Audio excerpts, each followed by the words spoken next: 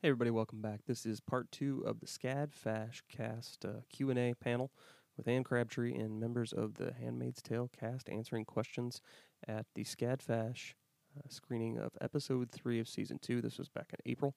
Wanted to bring this to you. It's some great information, some great content. You guys will really enjoy this. Lots of information about the show, the characters. You're really going to like it. So check it out, and remember the SCAD Fash exhibit, Dressing for Dystopia, which features Anne Crabtree's costumes from The Handmaid's Tale, is open to the public through August 12th. You can get more information at their website, scadfash.org. Once again, that's scadfash.org. Enjoy. Started seeing some changes this season in the way that men dress as a result of the storyline. I'm wondering what it feels like to wear clothing designed by a woman who's designed it from a male point of view as a man. Or how do you feel as the man? I put this objective in the spot. I want to hear this.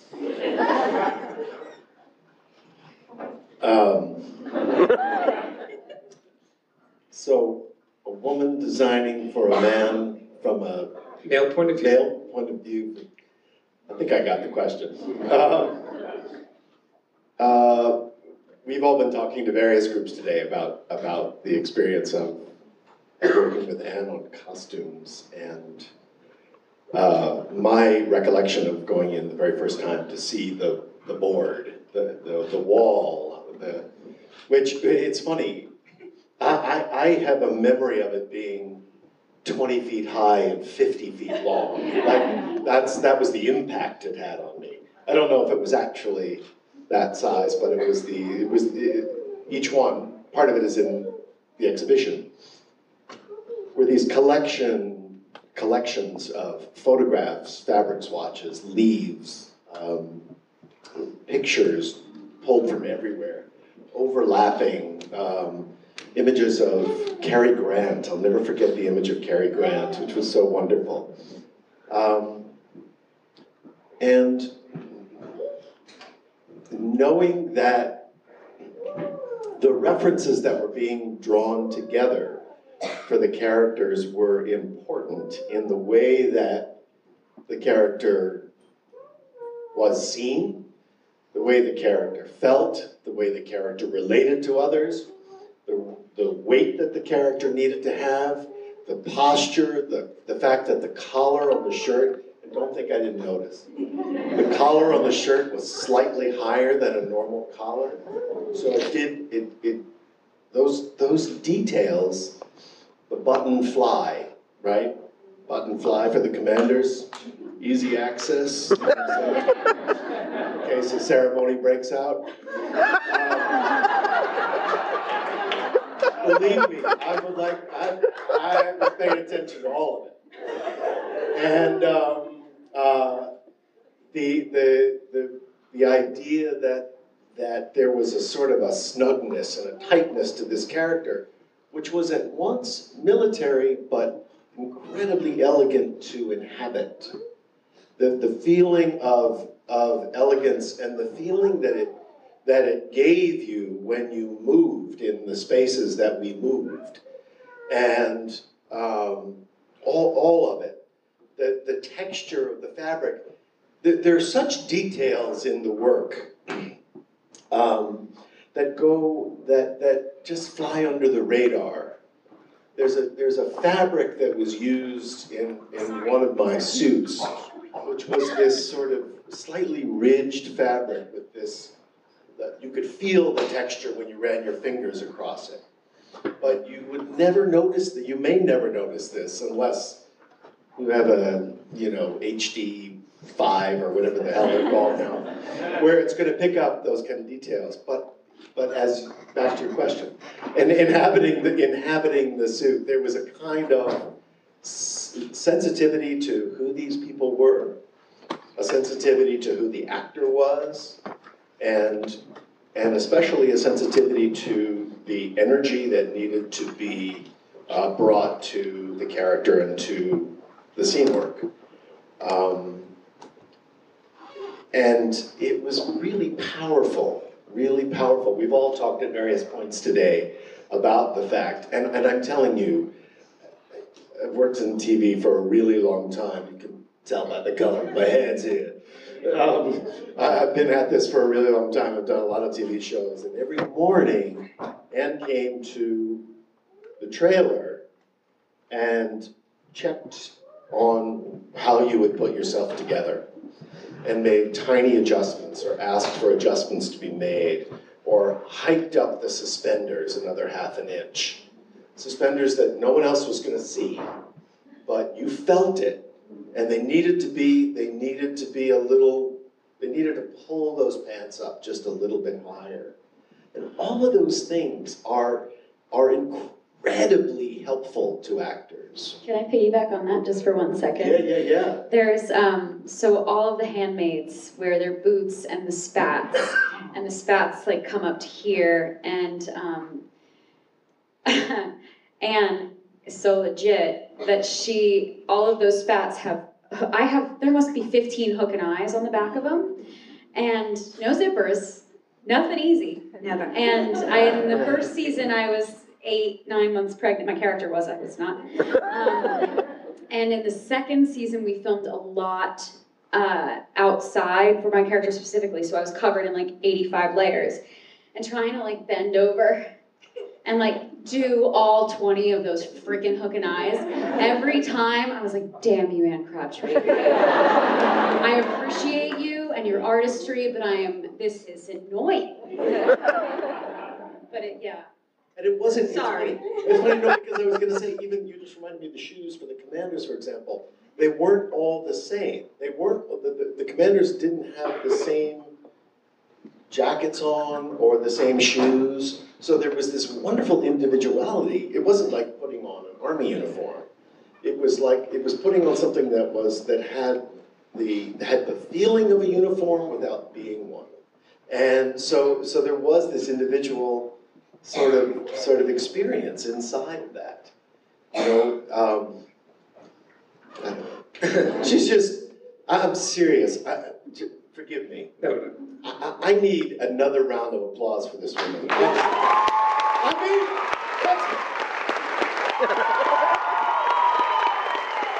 it's crazy. I mean it. You know, all of us have done so much other stuff, and we'll tell you that this experience is unlike any other. It really has been unlike any other. And I want to leave some time for the audience to ask some questions as well. So I'm going to throw one more to Ever, Sydney, and Nina to ask you, what is it like as women participating in the show in an era of Trump, Me Too, everything else that's going on in the world? What's it like? Awesome. I mean, as an actor, it's always sort of your dream to get an amazing show or get a show that people want to watch, and then get a show.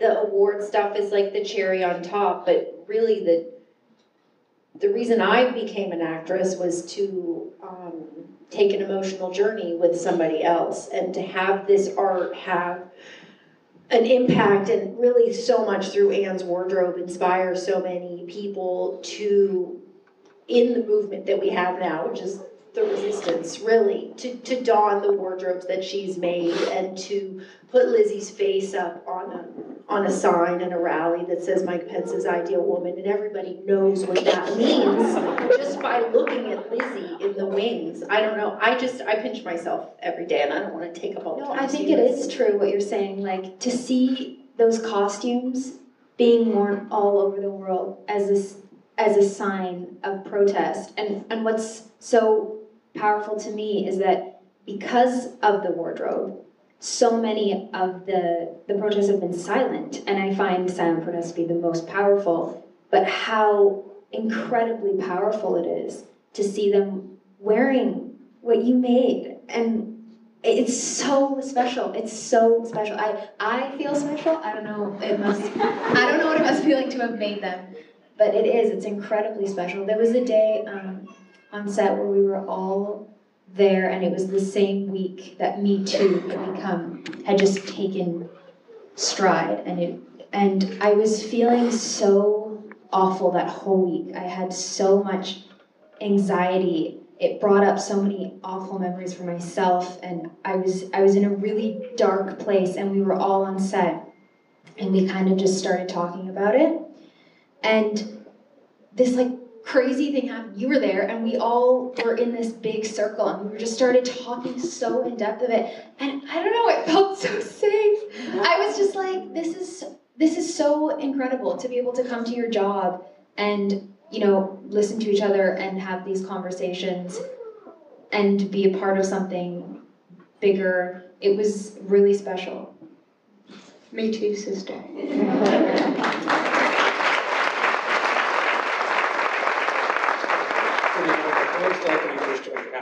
What was it like when I first joined the cast? Scary. No, being a part of this cast, I learned a lot about women empowerment because of all the amazing cast and crew that we have, and just the costumes. My character's new, so I can't really say much about her, but there is one that's in the fashion exhibit, and we talked a lot about being fertile, and my character is fertile, so you'll see a part of my costumes, it looks like a fertile egg.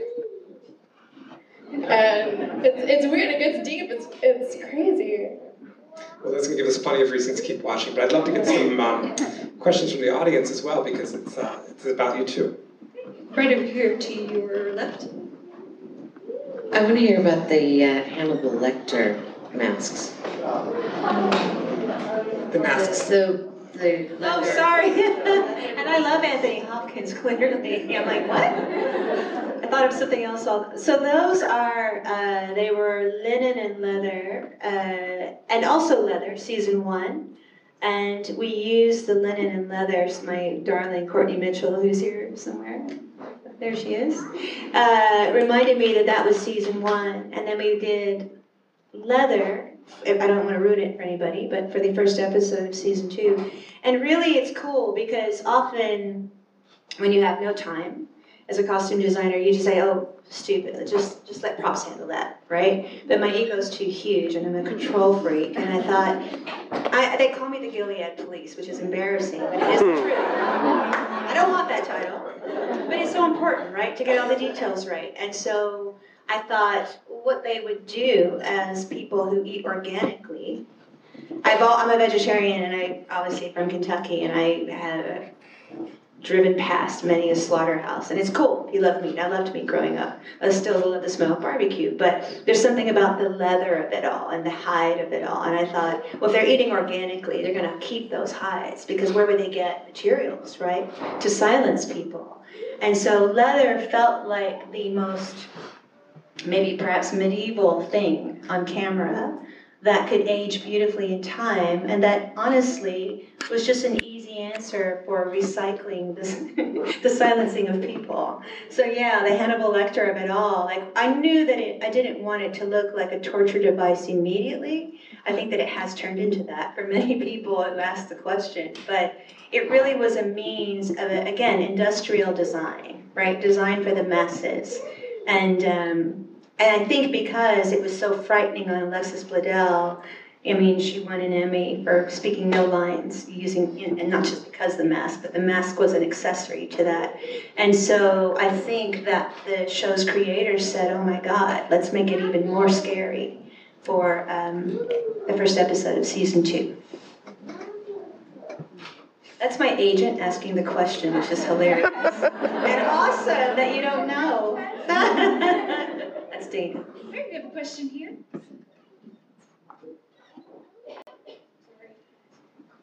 Hi. Hi.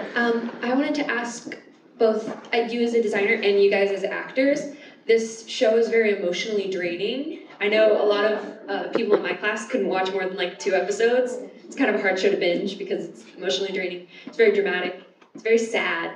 How do you exit that headspace? Kind of, how do you keep yourself emotionally fit to keep doing this over and over and over again? Well, you know what? It is draining for us. We were backstage biting our nails, literally. And I think that's what's interesting about this show. We can be in it every day and find it quite really difficult to escape.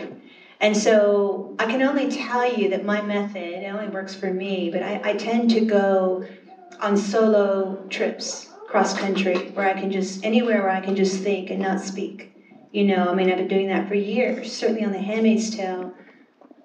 We finished up season 1, and I think we all felt, if there's a way to visualize that, sort of pregnant with anxiety, right? You can't get rid of it. It just keeps growing bigger.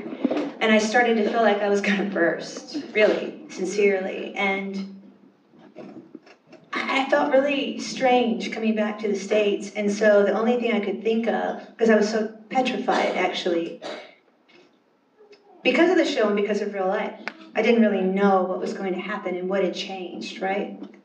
The Gilead that may have happened when I was away. And so I told my sweetheart, who's right there, Roy, that it was really essential for me to get alone real quick. And I just booked a train trip up the side of the coast from Los Angeles downtown to Seattle, and it was just extreme deep nature.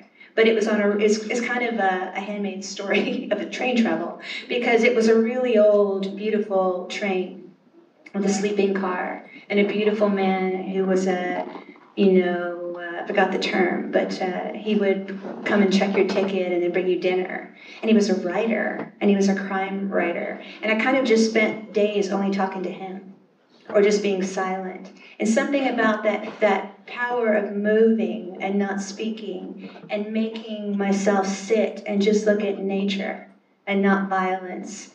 What was interesting, of course, all that happened to come back, season 2, and it's the migrant workers that I saw across California. That's in the colonies too. So I guess I never quite left it. Next. I use music to get me into Rita. I have a playlist, and half of it's classical and half of it's gangster rap for Rita. But at the end of every day, a lot of days aren't really, they seem heavy, but a lot of days are kind of cool on set. Honestly, the most fraught days are like the most fun. Yeah. And so We're always laughing. To get myself out on the car ride home, I usually, like, the driver, we speak sometimes, but on my way home, it's always a ritual. I put my headphones on, and music gets me back into like ground zero, into a good headspace. So music is a huge, huge help for all of us, but music is my way in and most definitely out. I drink wine.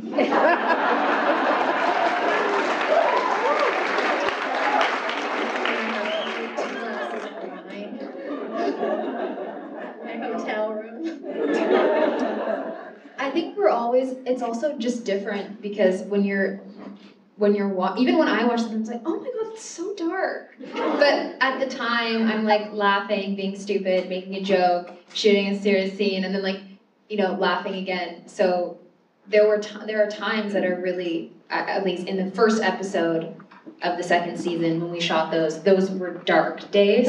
But a lot of other scenes, like at the time, they aren't that dark, because in between we're talking, and I think it has to be, like, I have to be with other people, and that always takes me out of any sort of emotional distress that I'm in, just to be able to be with everyone. A lot of us are pretty dark people too in the cast. Like, that's a lot of us have in common. We're funny. I'm not saying like, the jokes are dark. Yeah, like, but they're not. As people, we're not like light and frothy girls. So I mean, it's kind of our comfort zone. I find it's harder to watch it than I do to be there. Yeah. Like the experience of watching the finished product for me, episode 2, like even just saying it out loud makes me well up every time. Like it destroyed me.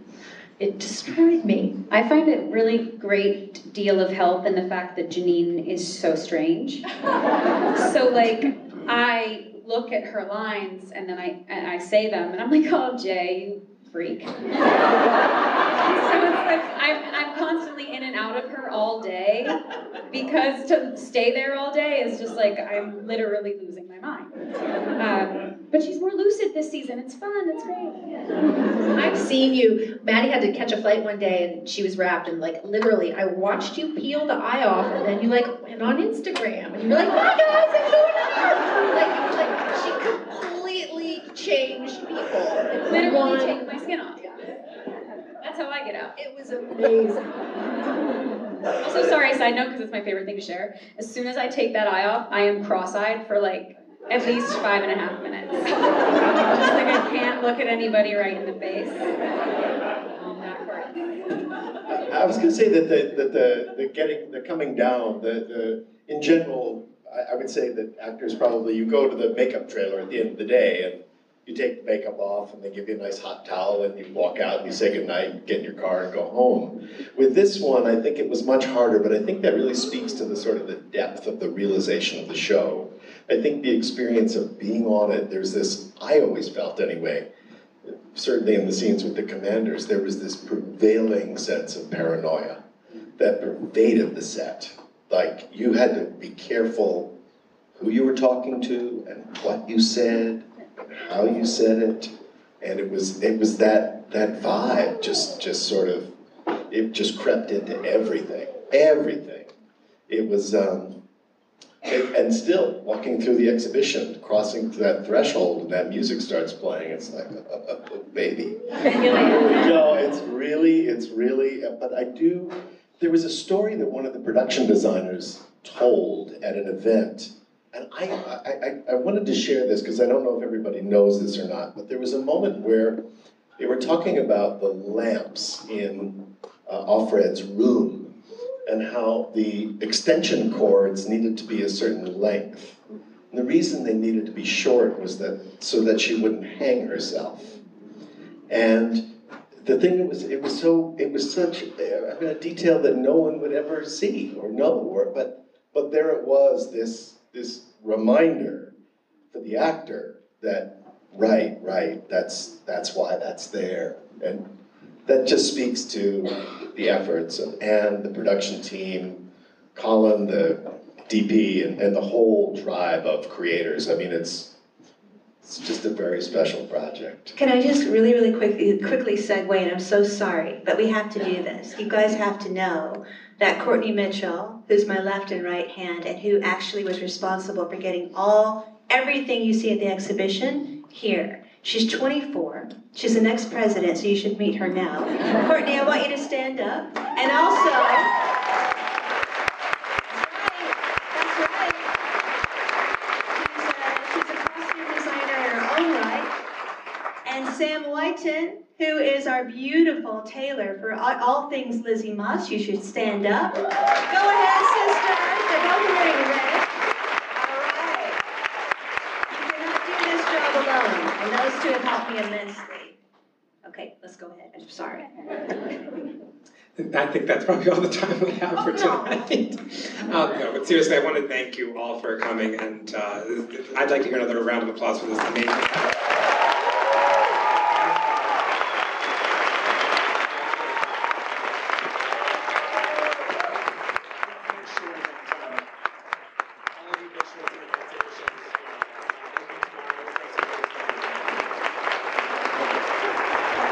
Thanks for listening to the podcast, everybody. Please stay subscribed as we will be bringing you more fantastic content while the show is on hiatus. We do not take a break. We will keep talking about The Handmaid's Tale and keep bringing you all kinds of other coverage of shows that you might like, movies you might like.